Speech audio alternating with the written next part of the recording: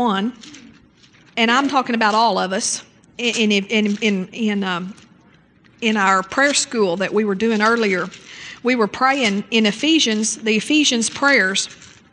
And when you pray these prayers, God answers them. Amen. And we've been praying out of chapter 1, and you can pray this. This is, if you say, well, I want to know how to pray for my church, this is the best way that you can pray for your church. Ephesians chapter 1, verse 17. And we pray it something like this. We just say, Father, we come before you, and we pray that you, Father, the God of our Lord Jesus Christ, the Father of glory, will give unto us the spirit of wisdom and revelation in the knowledge of Him, that the eyes of our understanding would be enlightened. And we're praying for the whole church here, that the eyes of all of our understanding would be enlightened, that we would know what is the hope of His calling and what the riches of the glory of His inheritance in the saints, and what is the exceeding greatness of His power to usward who believe, according to the working of His mighty power. Then we usually go over to chapter 3 and begin in verse 16, and we pray, Father God, that you would grant unto this church word of life, according to the riches of your glory, that they would all be strengthened with might by your Spirit in the inner man, that Christ would dwell in our hearts by faith, and that we would be rooted and grounded in love and able to comprehend with all saints what is the breadth and length and depth and height, and that we would know the love of Christ which passes knowledge, and that we would be filled with all the fullness of God. And then I like to skip down to verse 21, not that verse 22 is not 20 is not wonderful, but I like to skip to 21 and say, unto you, God, be glory in this church by Christ Jesus throughout all ages. And so as we've been spending, for months there in prayer school, we would pray this, and then, at different times in the prayer room before the services, we've been praying. We nearly always start with these prayers. And we've been asking God to fill us with the fullness of God. And so this is His answer to our prayers, is to have Pastor teaching and preaching on what he's preaching. And then and then God leading us into this study of the glory of God. And because we've been asking for years for the glory, but sometimes we've asked for something we didn't really know what it was, but we were asking. And praise God that we asked when we didn't know, because we knew it was something good. But now we need to know what it is, amen, and what to expect. And Friday, I think it was, as I was just before the Lord, He spoke to me these words. He said, glory orientation. He said we are in glory orientation. We're being oriented to walk in His glory, to be a people that walks in the glory of God. Because I tell you, there are things, you have to be ready for the glory. You have to be ready in your body. You have to be ready in your soul, your mind, will, and emotions. And you have to be ready in your spirit for the glory. Well, we got born again. Our spirit was instantly created. And so our spirits, we're ready for the glory. But sometimes our soul, our mind, will, and emotions. And Pastor, that sermon this morning, that was part of glory orientation.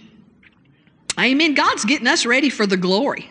Amen. And we have to get our bodies ready for the glory too. You have to be able to contain the anointing.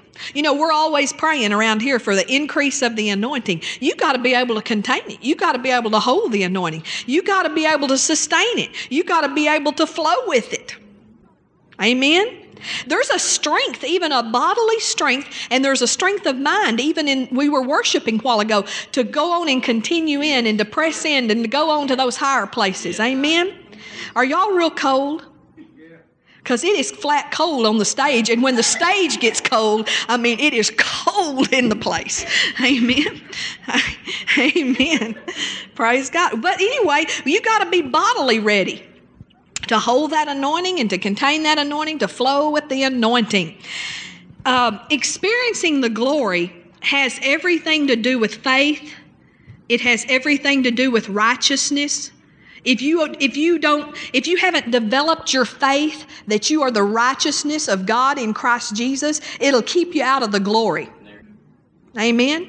If you haven't developed your faith to the point where you walk in holiness, now we're not talking about righteousness when I talk about holiness. I don't know if y'all realize that there's two different things there. That righteousness is something that was bestowed on you. When you were saved, Jesus made you the righteousness of God. You've been made by the blood. You are righteous. You will never be more righteous. The day you were born again, you're just as righteous as you'll ever be.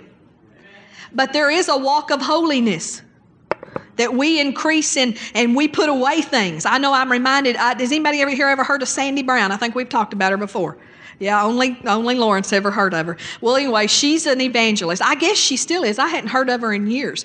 But in the charismatic movement, back in the olden days, I talk about, she was prominent. And she got saved. She was a Las Vegas playgirl, bunny girl, wore one of them bunny suits, And she got saved there, and she immediately, she had the call of an evangelist on her, and immediately she got out in the street to win souls in her Playboy bunny girl uniform. It took a while for a sense of holiness to come over her, and for her to realize this is not appropriate. And so that God has us all in a walk of holiness, and it takes faith to lay aside some things. Amen. And God just starts working on us. When we got baptized in the Holy Ghost, now when we were just saved and weren't baptized in the Holy Ghost, we didn't have sense enough to know it. But we didn't see things like we saw them. As soon as we received the Holy Ghost, we started seeing things. But man, I tell you, we was addicted to days of our lives. We were. Pastor too, I'm telling you. He was addicted. He came home from farming every day. He was a farmer, and he came home for lunch. We had our big meal at lunch. I cooked at lunch. I actually cooked in those days. And he came home, and we watched Days of Our Lives. But when we got baptized in the Holy Ghost, there was something working in us. And we just wanted to lay aside that. We didn't want to watch that. And the big deal then, the big thing to do on Friday night in Seagraves, it was to watch Dallas. That was back when Dallas was popular. I saw the reruns of that are on and I saw something, and I thought that is the corniest. And besides, they dress stupid now. You notice that, but. There's a holiness thing that takes over in you, but it takes faith. So you can't say that the glory, we're not talking about faith anymore. No, we're talking about having great faith to walk where God's called us to walk and to usher in the glory. Amen. And a lot of times, family, we're just praying for miracles. And this is a church that is from the beginning has prayed and believed for miracles. We believe for signs and wonders, for notable miracles. But a lot of times we just think those are just going to pop into existence, sort of spontaneously without anything on our part. But we do have a part for miracles. And the part we have is to create the atmosphere. Miracles occur in a certain atmosphere. And the more a church cultivates that atmosphere, the more miracles that they will have. Praise God. Amen. And you say, well, I don't know if we need this glory. Well, without glory, there is no revival. It's really all in one and the same. And we've been hearing for years that this great humongous revival that's coming and all the multitude of souls that are going to be saved. Family, it still is. Amen. Yes. It's still coming. And God's getting us glory oriented. We are in glory orientation now because we're in the final days before some things break forth. I know things are happening. Pastor and I, we already know what to do. This is the first time in our whole ministry we've known exactly what to do. We're just waiting on timing. We know how to win the children in Tuscaloosa. God gave us the plan. We know how to win the youth. We know how to win the adults. It's not us. It's nothing. You know what it is? It's your prayers in prayer school. When we were having prayer school and we kept playing, for weeks and weeks and weeks we prayed, God, give us the plans. And He didn't drop them all on us in one day. But in those months since then, since we were praying the plans, you were praying it, He started just giving us the plans. We know how to reach the prison. We know how to plant churches. You'd say, well, are we supposed to plant churches? Well, there's cities that don't have the word of faith. Right. There are cities in West Alabama and eastern Mississippi that don't have the word of faith. Amen. And you know what? God, y'all are strategic. Every one of you is going to be involved in the harvest in some area. Now, you may not help plant the church, and you may not, but maybe you're the one that's going to go to the prison. You may not go to the prison. Maybe you're the one that's going to help win the children. Or maybe you're the one that's going to be helping us win the youth of the city. But every one of you is strategic. Every one of you. Because what God's doing right now is He's getting the foundation ready here. And you are strategic. You are gifted. And it's really not you that's going to do it anyway. It's going to be His power working through you. So if you don't feel very strong or very able, that's okay, because it's going to be His power working through you. All we need to do is create the atmosphere. All we need to do is get ready for the glory. Amen. Now let's turn to Psalm chapter 24. Now all week, I really don't want to complain, but now it is just, there's no air up here at all. I mean, we have gone to the other extreme. I'm not trying to be hard to get along with tonight. I'm really not. Psalm chapter 24. All week long, God's been telling me this scripture and been ministering to me this scripture. And I have just been wringing this scripture out, trying to figure out what it was God wanted us to see in this scripture. We're going to read the whole thing together. We won't read it out loud. I'll just read, but you follow along. Psalm 24, verse 1. The earth is the Lord's and the fullness thereof, the world and they that dwell therein. For He hath founded it upon the seas and established it upon the floods. Who shall ascend into the hill of the Lord, or who shall stand in His holy place? He that hath clean hands and a pure heart, who hath not lifted up his soul unto vanity, nor sworn deceitfully. He shall receive the blessing from the Lord and righteousness from the God of his salvation. This is the generation of them that seek Him, that seek thy face, O Jacob, Selah. Lift up your heads, O ye gates, and be ye lift up, ye everlasting doors, and the King of glory shall come in. Who is this King of glory? The Lord strong and mighty, the Lord mighty in battle. Lift up your heads, O ye gates, even lift them up, ye everlasting doors, and the King of glory shall come in. Who is this King of glory? The Lord of hosts. He is the King of glory. Well, there's a lot of things we can learn out of this passage. But the point is, one point is He's the King of glory. And when we seek Him and when we make a place for Him, He comes in. Amen. In verse 3, let me just point out a few little things about it that I discovered in all this pursuit this week. In verse 3, who shall ascend? That word ascend, I looked it up in the Hebrew. It means promotion. That was literally the definition that they gave. Who shall be promoted? Who shall be promoted? Or who shall stand in the holy place? He that hath clean hands and a pure heart. See, it takes both. It takes clean hands and a pure heart. It's not enough just to do everything right on the outside, is it? Our heart's got to be right too. If we're going to have the King of glory, we need to have clean hands. To have clean hands, you need to have not cheated on your income tax. If you did, your hands aren't clean. If you have to have clean hands, you have to have paid your tithe. If you don't, your hands aren't clean. You've been touching God's money. Not paying your tithes the same as stealing out of the offering bag. I mean, it's no different in God's eyes. Now, to us, we see it different. You get arrested for one, and, the world sees it different, but God doesn't see it different. And so we have to have clean hands. Well, when we've messed up, we can get clean with the blood of Jesus, can't we? We can come 1 John 1:9 and we can say, God, I missed it.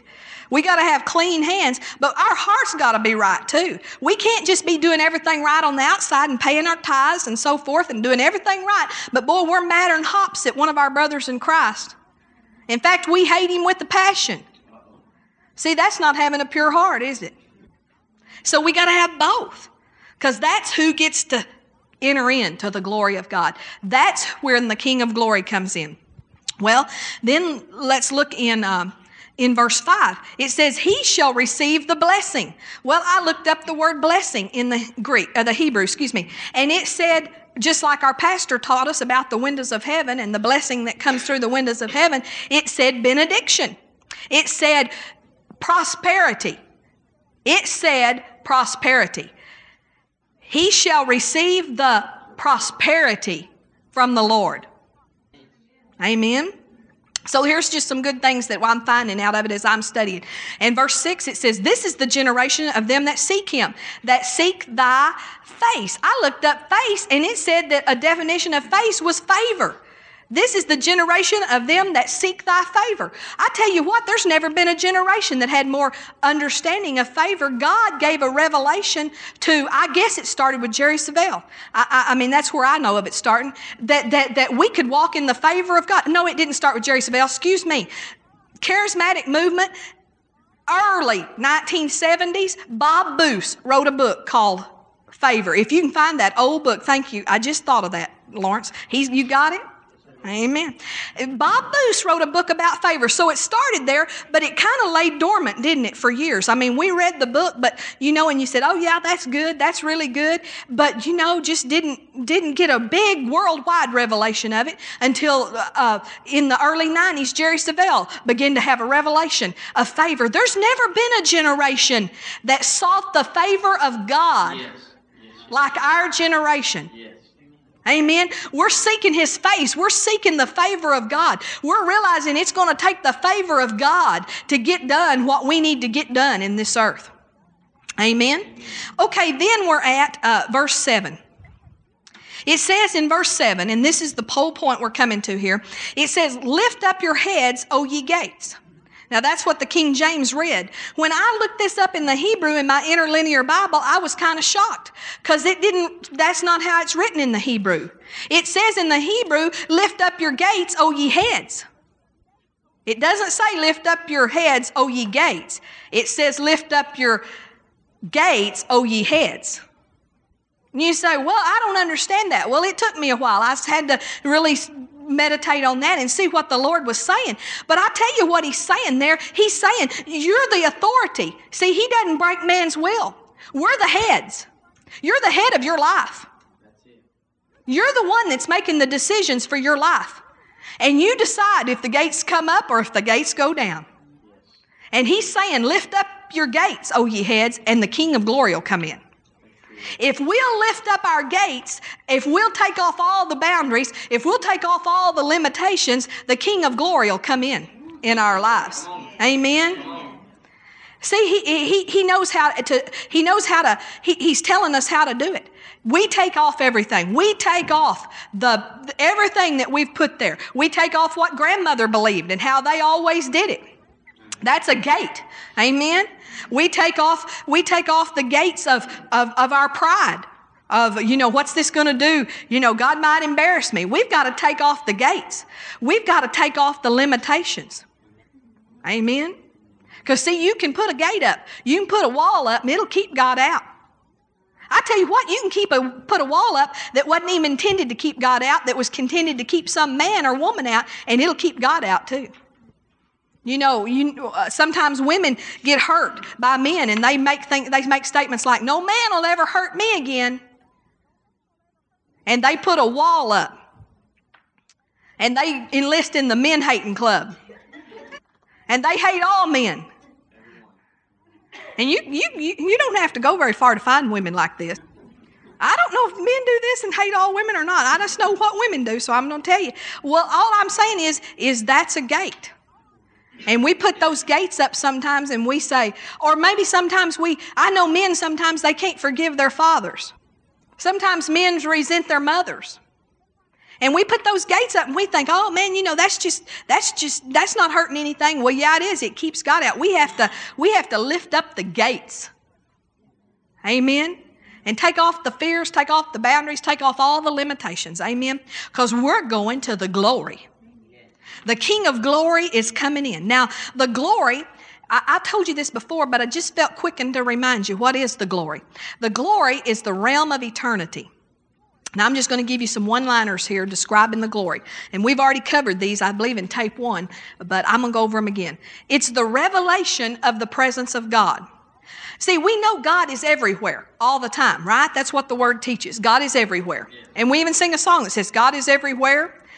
But there is a manifestation of His presence, and that is the glory. When His presence actually begins to manifest, and there's conditions for that. God's glory, He's not manifesting everywhere. His presence is there. His presence is at the wrestling match. But it's not manifesting there. He is everywhere. It's not manifesting everywhere. But the glory is the manifestation of His presence. God is glory. Glory, actually, one definition of glory is weighty with everything good. Weighty with everything good. The atmosphere of heaven is glory. And when glory comes into our service, or when glory comes into our home, or when you're ministering to someone and glory comes into that hospital room, then heaven has came down. You know, the earth, its atmosphere is air. And there is not 1 inch of the earth that is not got air. I'm not talking about now if you go underground or something, but I'm talking about you can breathe anywhere on earth. There is air. And heaven, there's not 1 inch of heaven that is not glory. Amen? So when glory manifests, then heaven has manifested on earth. And that's what we're believing God for. Now, we read in Isaiah 4 in verse 5, and you can jot that scripture down and read it for yourself. I'm not going to read it tonight because we did the first night. But it is God's desire to place the glory on every church as a covering. On every church to have the manifest presence of God. His presence revealed in every church. That's His desire. Does He get to do that? No. We want to be a church that allows Him to do that. Amen? Because we could do the same thing that other churches do. We could get so in a form, even a word of faith form, if you want to call it that. We could get so in a form that we don't even let Him manifest. And we don't want to do that. We want to be a church that welcomes the presence of God. Lets the Holy Ghost direct the service. Lets Him. You know, we come with a plan, a general plan, but we want to be open to however God might lead. Amen? So there's one main ingredient for glory. And this is one of the things we want to get out tonight. One main ingredient for glory. And this is for us, we be in unity. And unity might not be what you have thought before. Churches have tried to get in unity for years. I know there's always that push for unity. In the town that we came from, the push for unity between the churches in the town was every year at Thanksgiving to have a Thanksgiving service. And they felt like if we had a Thanksgiving service together, that we had unity. Well, we might or we might not. That's not the criteria, though, for unity. And unity means to be one in spirit.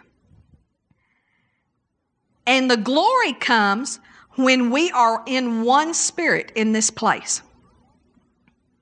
And because you and I have such a great desire for the glory, it will cause us to lay aside little things, petty things, things that really don't amount to anything, to lay those aside because we want His glory. So that makes us, have to mature as a church. We have to get past, they didn't speak to me. Because that's a little thing. See, what you have to do is you have to say, does this mean anything in all of eternity? You have to ask yourself in the situations of life, does this mean anything in all of eternity? I know one Sunday morning when we were first starting out pastoring, and the song, I don't know where it was, but we had no piano player that morning. And I remember I was just fretting over not having a piano player that morning. I was just upset over this. And the Holy Ghost spoke to me as clear as He ever did. And He said, Debbie, it is just one Sunday in all eternity. And it really brought it into perspective. And when you're a child, sometimes things can get really blown out of proportion. I remember when I was 16, my daddy bought me a little car. It was a Ford Falcon. It had a 3-speed and a clutch, And he bought me this little car and gave it to me for my 16th birthday. And then he told me, he said, you can only have one person in the front seat with you and 3 girls in the back. You cannot have more than that in this car, ever. I bawled and squalled and cried. He was ruining my life. This man was ruining my life. I cried, I remember, for 3 hours. And my dad, you'd have to know him. Now, he is not going to move just because a woman's crying. And I didn't move him. He never changed his mind. But I thought, I have more friends than that. This is going to ruin my life. This is ruining, how we can, when we're not mature, we can blow things totally and completely out of perspective, can't we? Well, it's the same in the church. Some of us hadn't matured very much spiritually, and we can just get things so blown out of proportion, things that don't really count much for all eternity. I know it doesn't count much because those girls that I cried and squalled and carried on so for 3 hours, and I'm being real honest, I'm not trying to be callous here, but I wouldn't drive back to Texas to see any of them. If I hear something about them, I think, oh, that's neat, but, to go to any effort, to go to a class reunion, I know I wouldn't because last August they had my 25th. And I didn't bother to show up. No, I think it was August before. Anyway, it was since I lived in Alabama, they had the 25th. I didn't bother to show up. And see, things are not weighty when you consider it in the light of eternity. Well, there's things in the church that are not weighty when it's in light of all eternity. And so we need to lay aside those things and let our desire for the glory of God say, oh, that doesn't matter. That doesn't matter. That doesn't matter.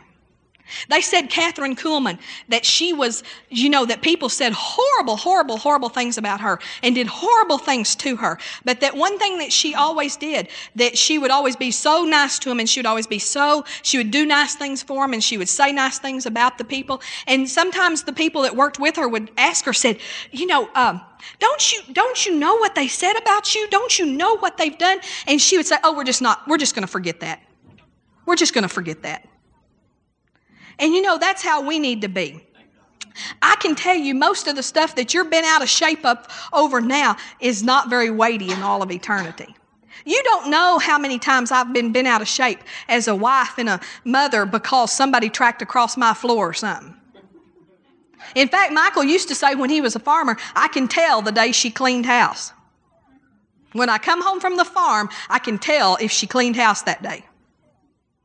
And see, those are things, sometimes we do those things in the church too. We just get so bent out of shape over things that are not weighty in all of eternity. I'm preaching to me myself right now. But to be in unity is so simple. See, we've had theologians for years trying to figure out how to get in unity. There is one way to get in unity that is the simplest way in the world. And did you know if we could do this, we could literally have unity with any church in town? Even the Catholics. You say, I don't think we could be in unity with them. Yeah, we could. If we could do this one thing. We could be in unity with any church in town. You say, well, I couldn't because I just couldn't stand that incense and stuff they burn. Yeah, you could. You could forget all of that. We don't have very many religious things in this church. Pastor and I kind of like it like that. So we don't put many religious things in this church. But we've been fellowshipping with a brother recently. He has so many religious things on his stage, you can't hardly get on the stage. There are lavers and bowls to wash your feet in, and I don't know what all there's up there. It is just cluttered with stuff, and it's all the religious trappings. But see, we can be in unity.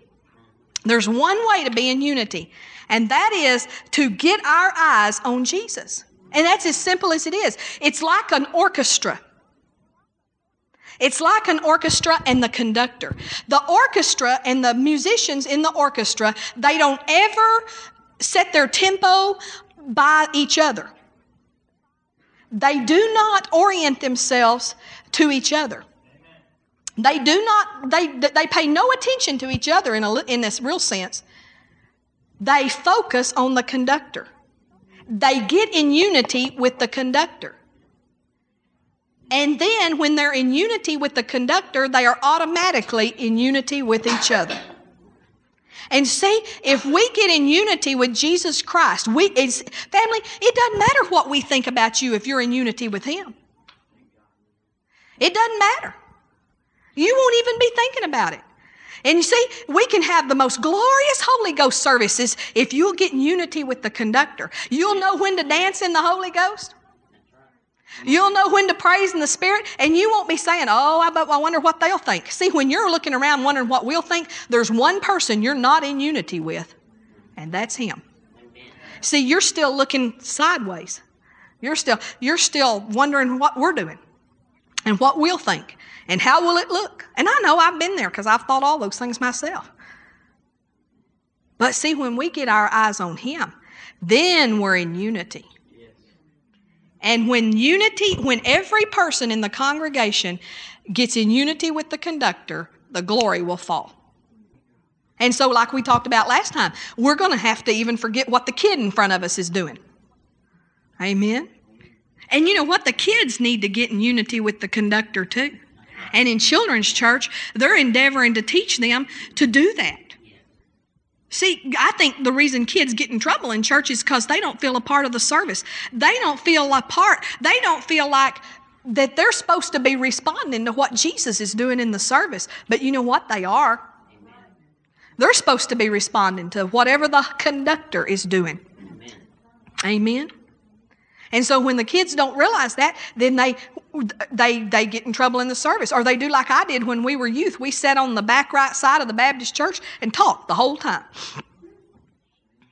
I do not know. When I realize now what I did as a teenager, I do not know how the preacher preached. I guess he was in unity with the conductor. I guess that was it. He had to have been. Amen. So that's how we're going to get in unity. It's so simple. It's just so simple. Hallelujah. Hallelujah. Thank you, Jesus. And then it won't matter who comes in. It won't matter how long their beard is and how long the ponytail is and how many earrings they have on and if their belly button's pierced and we can see it. You know, it won't matter because we're in unity with the conductor. We got our eyes on Jesus. And we've got someplace to go. Where are we going? We're ascending into the hill of the Lord. We're going to that holy place. And we're not just going there to say we got there. We're going to, when we get there, we go in, and when we get there, we get what He wants us to have. Amen. We don't just say, well, you know, I touched the city like we did. We went to Tennessee, a northern part of Tennessee, to a church. I think Clarksville, Tennessee, preached in a church there. That was a blessing, a big blessing. And we wanted to say we went into Kentucky, so we just drove across the line real quick and turned back so we could say we've been to Kentucky. You know, that's not our point. It's just to get there.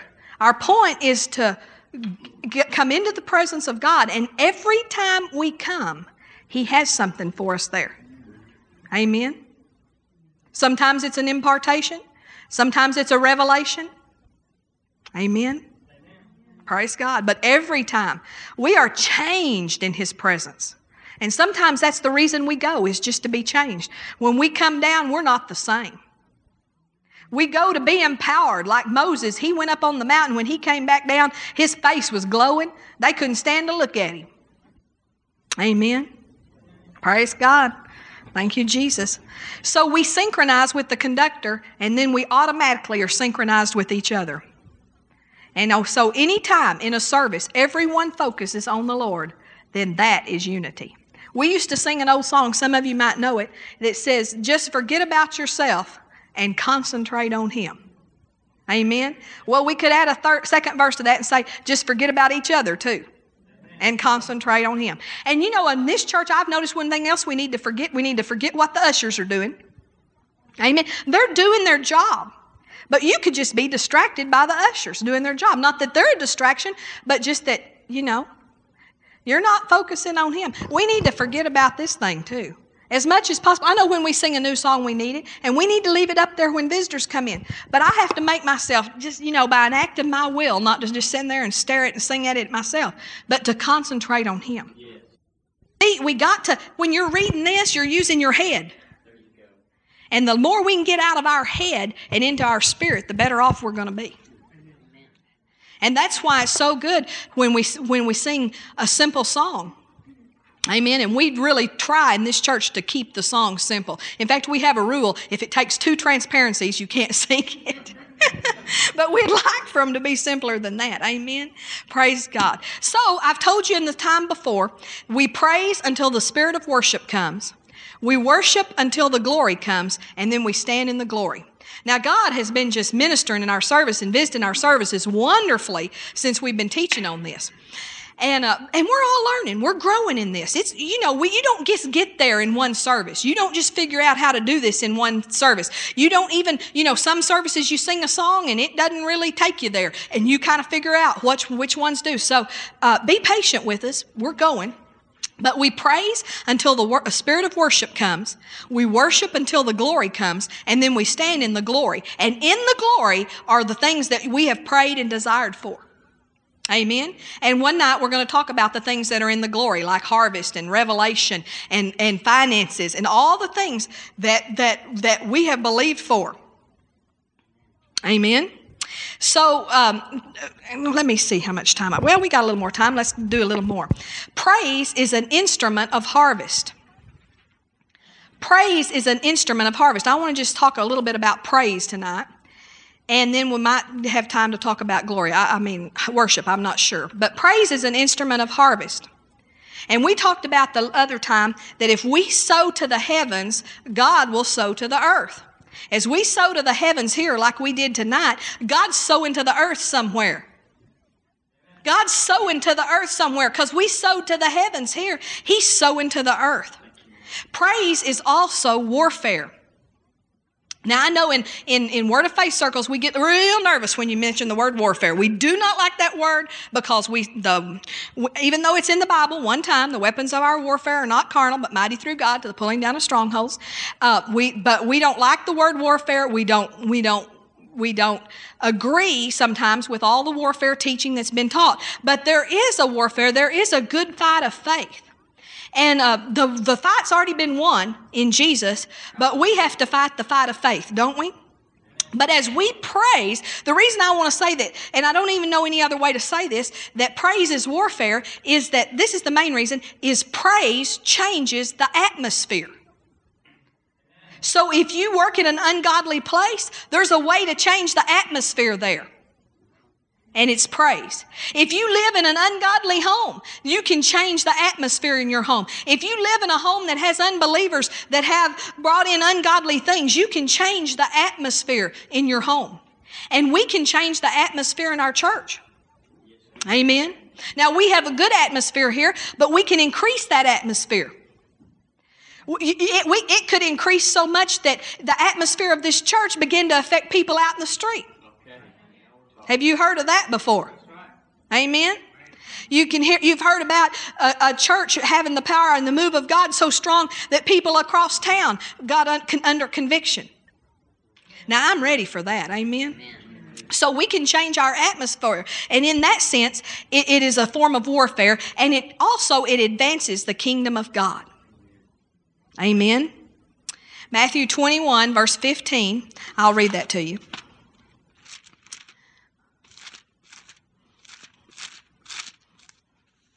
So we praise until the spirit of worship comes, and then we worship until the glory comes, and then we stand in His glory.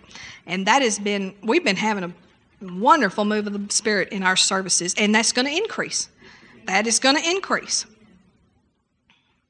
In Matthew 21, verse 15, it says, "And when the chief priests and scribes saw the wonderful things that He did, and the children crying in the temple and saying, Hosanna to the Son of David, they were sore displeased, and said unto Him, Hearest thou what these say? And Jesus saith unto them, Yea, have ye never read, Out of the mouth of babes and sucklings thou hast perfected praise." Now this is interesting because He's quoting Psalm chapter 8, verse 2. And in Psalm chapter 8, verse 2, it says, Out of the mouths of babes and sucklings thou hast ordained strength. But when he gets to the New Testament, he says, Thou hast ordained praise. Family, when we praise, there's a strength that comes to us. Perfect strength comes from praise. And so in that sense, praise is a type of warfare. Praise is also a celebration. Isaiah chapter 51. Now, we're not going to keep you forever tonight, but let me get a little bit more out. Isaiah 51:11. It says, Therefore, the redeemed of the Lord shall return and come with singing unto Zion, and everlasting joy shall be upon their head. They shall obtain gladness and joy, and sorrow and mourning shall flee away. Praise is a celebration. And we have a lot to celebrate. Jesus has defeated death, hell, and the grave. He has defeated the devil, and every day is a day of celebration for us. And so how do you celebrate? When you want to celebrate the fact that Jesus has won the victory for you, you celebrate with praise. Amen? Now, praise also, I said this a while ago, is the ascent. When I begin to praise the Lord, I begin to ascend, and I need to be aware of that. And the reason I need to be aware of it is because once I start to ascend, I don't want to stop. And once I start to ascend, I don't want to go over here and lose my train of thought and not ascend.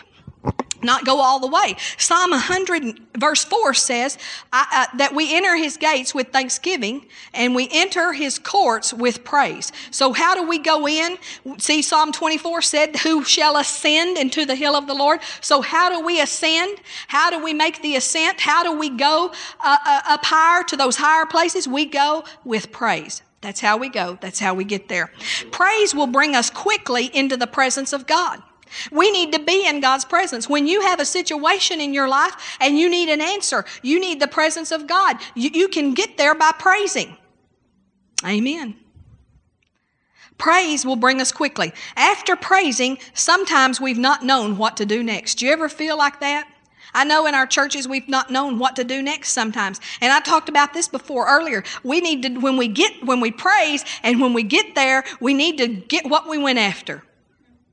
Not just like go, you could you could decide you needed to see the President of the United States, and you would have to go to quite some lengths to see him, wouldn't you? You'd have to make arrangements. You'd have to get clearance. You'd have to, I don't know what you'd have to go through security. There's no telling what you'd have to do. But it would be kind of dumb for you to go through all of that to get there and then just kind of walk around the Oval Office and say, well, I saw it, and then walk out. But sometimes that's how we do. We go to that place, we get to that place in worship, then we don't know what to do. And so we don't get what we came there. So when we get there in praise, when we get there, here's what we do. We worship. That's what we went there for. We didn't just praise to be praising. We went there to worship. Now, I'm going to tell you something. It does no good to worship until the spirit of worship comes. Now that might surprise some of you, and sometimes we have a song we like, or maybe we're just singing a song because it's a catchy little tune, and we're not talking about those things and everything. But if we just come into a meeting and we just say, okay, let's worship, then we can't because we don't have the spirit of worship yet. But what we can do is we can praise. And sometimes even then, in coming in and trying to praise, I have noticed that if we're pretty disjointed, or maybe we've had a hard day, or maybe I'm telling you, I've met, sometimes we come into tired, or any number of things that could have us off focus. Then what we need to do is sing a song we need to do a confession song. Now, a lot of our songs are not praise, they're just confession. And see, we can get a little bit, this is getting a little more specific here, so hang on with me because it helps us to understand. Like we sing, I walk by faith. That's not praise. And because it's not praise, we won't go anywhere with it if we don't we can start with that, I walk by faith, because that gets us all lined up and it gets the world off of us and it gets us refocused. Okay, this is what I'm supposed to be doing, is I'm supposed to be walking by faith. And it helps us, but it doesn't pray. It's not praise, so it does not bring the anointing that praise will. And so praise is when we begin to focus on God and what He's done. He's the healer. He's the deliverer. When we begin to focus on those things, thank you, Lord, for that you're the healer. Thank you, God, that you are our deliverer. We praise you for the blood of Jesus. Thank you for your shed blood. Now we're praising. Now we're praising. And as we start to praise, we're ascending. We're going up the hill. Now, nothing wrong with confession songs, but they just get us to the place where we can praise. Then we start to praise Him for what He's done. And then the spirit of worship comes. And you'll find this in John chapter 4, verse 22, when Jesus is talking to the woman at the well. John chapter 4, verse 22. This is good. This is going to help you. He says, Jesus talking to her, He said, "Ye worship, ye know not what." We know what we worship, for salvation is of the Jews. But the hour cometh, and now is, when the true worshipers shall worship the Father, how? In spirit and in truth. For the Father seeketh such to worship Him. When we worship, we've got to have the spirit of worship. God gives it. Amen? But we start with praise. Now, you say, well, it seems like you're saying that worship's most important. No, they're both important. They're both vital. And we need to have exuberant praise. We should have praise that is very exuberant. And the higher we go in praise, the more we'll be able to enter into worship. Amen? And true worship comes from the heart, not the head. So that's why we make our confessions sometimes. See, we're getting focused when we're making our confessions. We're singing our confessions is really what we're doing. We could just as easily just confess it out loud, without the singing. But singing helps. I like singing confessions. And then we begin to praise Him. Hallelujah. And we celebrate Jesus. Like we did this morning. Celebrate Jesus. Celebrate. That is praise. Amen. And we start to celebrate Him. And we're praising Him. Praise God. And then all of a sudden we've come and we're up there. Now what do? We worship. And worship is not as wordy as praise. Worship, that's why worship songs are to be simple, are really good. Like tonight, it didn't have to be a lot of words. It was sufficient just to stand in His presence and say, holy, holy, holy, holy, holy. I mean, it comes out of the heart. It comes out of the heart. And see, if it's out of the head, it's not worship, because you have to worship from your spirit. Amen? And so that's why it's important to get rid of that thing. You don't need that for holy, holy, holy. You caught that after we sang it twice. Amen? Holy is the Lord of hosts. I don't even remember the rest of the words, but it was simple. I remember that. It was simple. Amen? And so it gets us there. Then we get to His glory. We stand in His glory. Amen? And then in His glory, we have whatever He desires. Sometimes He might desire prophecy. Sometimes He may work a miracle. Sometimes He might desire tongues and interpretation of tongues. Sometimes He might have someone might sing a psalm. I've been believing God for the song to come forth, the prophetic song. This morning, Kevin, he played in the Holy Ghost. He was playing that piano in the Holy Ghost. Hallelujah. Amen. Praise God. But these people that are musical, hey, it doesn't even really matter. This doesn't have to be something that's going to be recorded and played over Christian radio to be the word of the Lord. Amen. So prophecy can come. But sometimes, family, you know what comes? Sometimes in that glory, we have preaching and teaching. And in that glory, the preaching and teaching has a different aspect than it does if we just get up flat-footed and we just teach the word. There's a whole world of difference in preaching and teaching. And you think sometimes, well, I don't know, I'm kind of scared of this glory stuff, because, man, I am a stickler for the word. So are Pastor and I. We are sticklers for the word. But God's not going to take us into the glory and then say, oh, we're just going to always be laying in the floor, slain in the spirit. We're always just going to be in some kind of a spiritual ozone layer. No, sometimes He's going to be putting the word in us. And I tell you, when it comes out under the glory, there's something it does in us. It changes us. In 2 Samuel chapter 10, I believe it's verse 6, He said, the Spirit of the Lord shall come upon you, and ye shall prophesy, and ye shall be changed into another man. Amen? And when that Spirit comes, so it's everything. Now you say, well, why is this important now? Because we've been asking God to take us to the place where miracles manifest. We've been asking Him for miracles in the church. Amen. Yes. Praise God. Yes, yes. Hallelujah. Y'all are catching? So I'm just nearly through, so y'all are going to let me finish, right? So when you worship, you are shut away with God. You've tuned out the ushers. You've tuned out what the person sitting next to you is doing, the kid next to you, the teenager next to you, the adult next to you. I tell you, sometimes adults can be distracting. Hello. We've tuned out we need to tune out the musicians and, oh, well, look how they're dressed today. And aren't they cute? Look, they all match. And, oh, yeah, that's great. But Jesus is here. Jesus is in the place. And you know what? He is selfish in one sense. He wants our 100% attention. The Bible says he's a jealous God, doesn't it? And he wants our attention. And we're going to give it to him, aren't we? So worship, I tell you what, I want you to understand tonight, and I want you not to forget this. Worship is easy.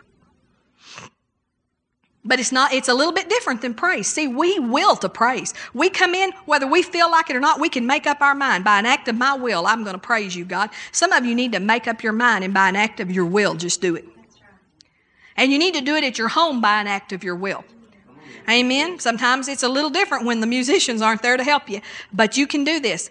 And so we will to praise. We offer our lips as a sacrifice of praise. But you don't will to worship. The spirit of worship comes upon you, and then it's so easy. Amen. And we praise. Let me close with this. I'm winding down. Praise brings the anointing.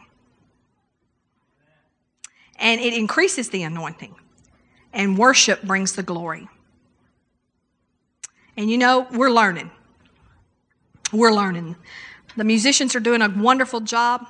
Y'all are very cooperative. But, it does help to know where we're going and why we're doing this. And so God's helping us. Amen. Thank you, Jesus.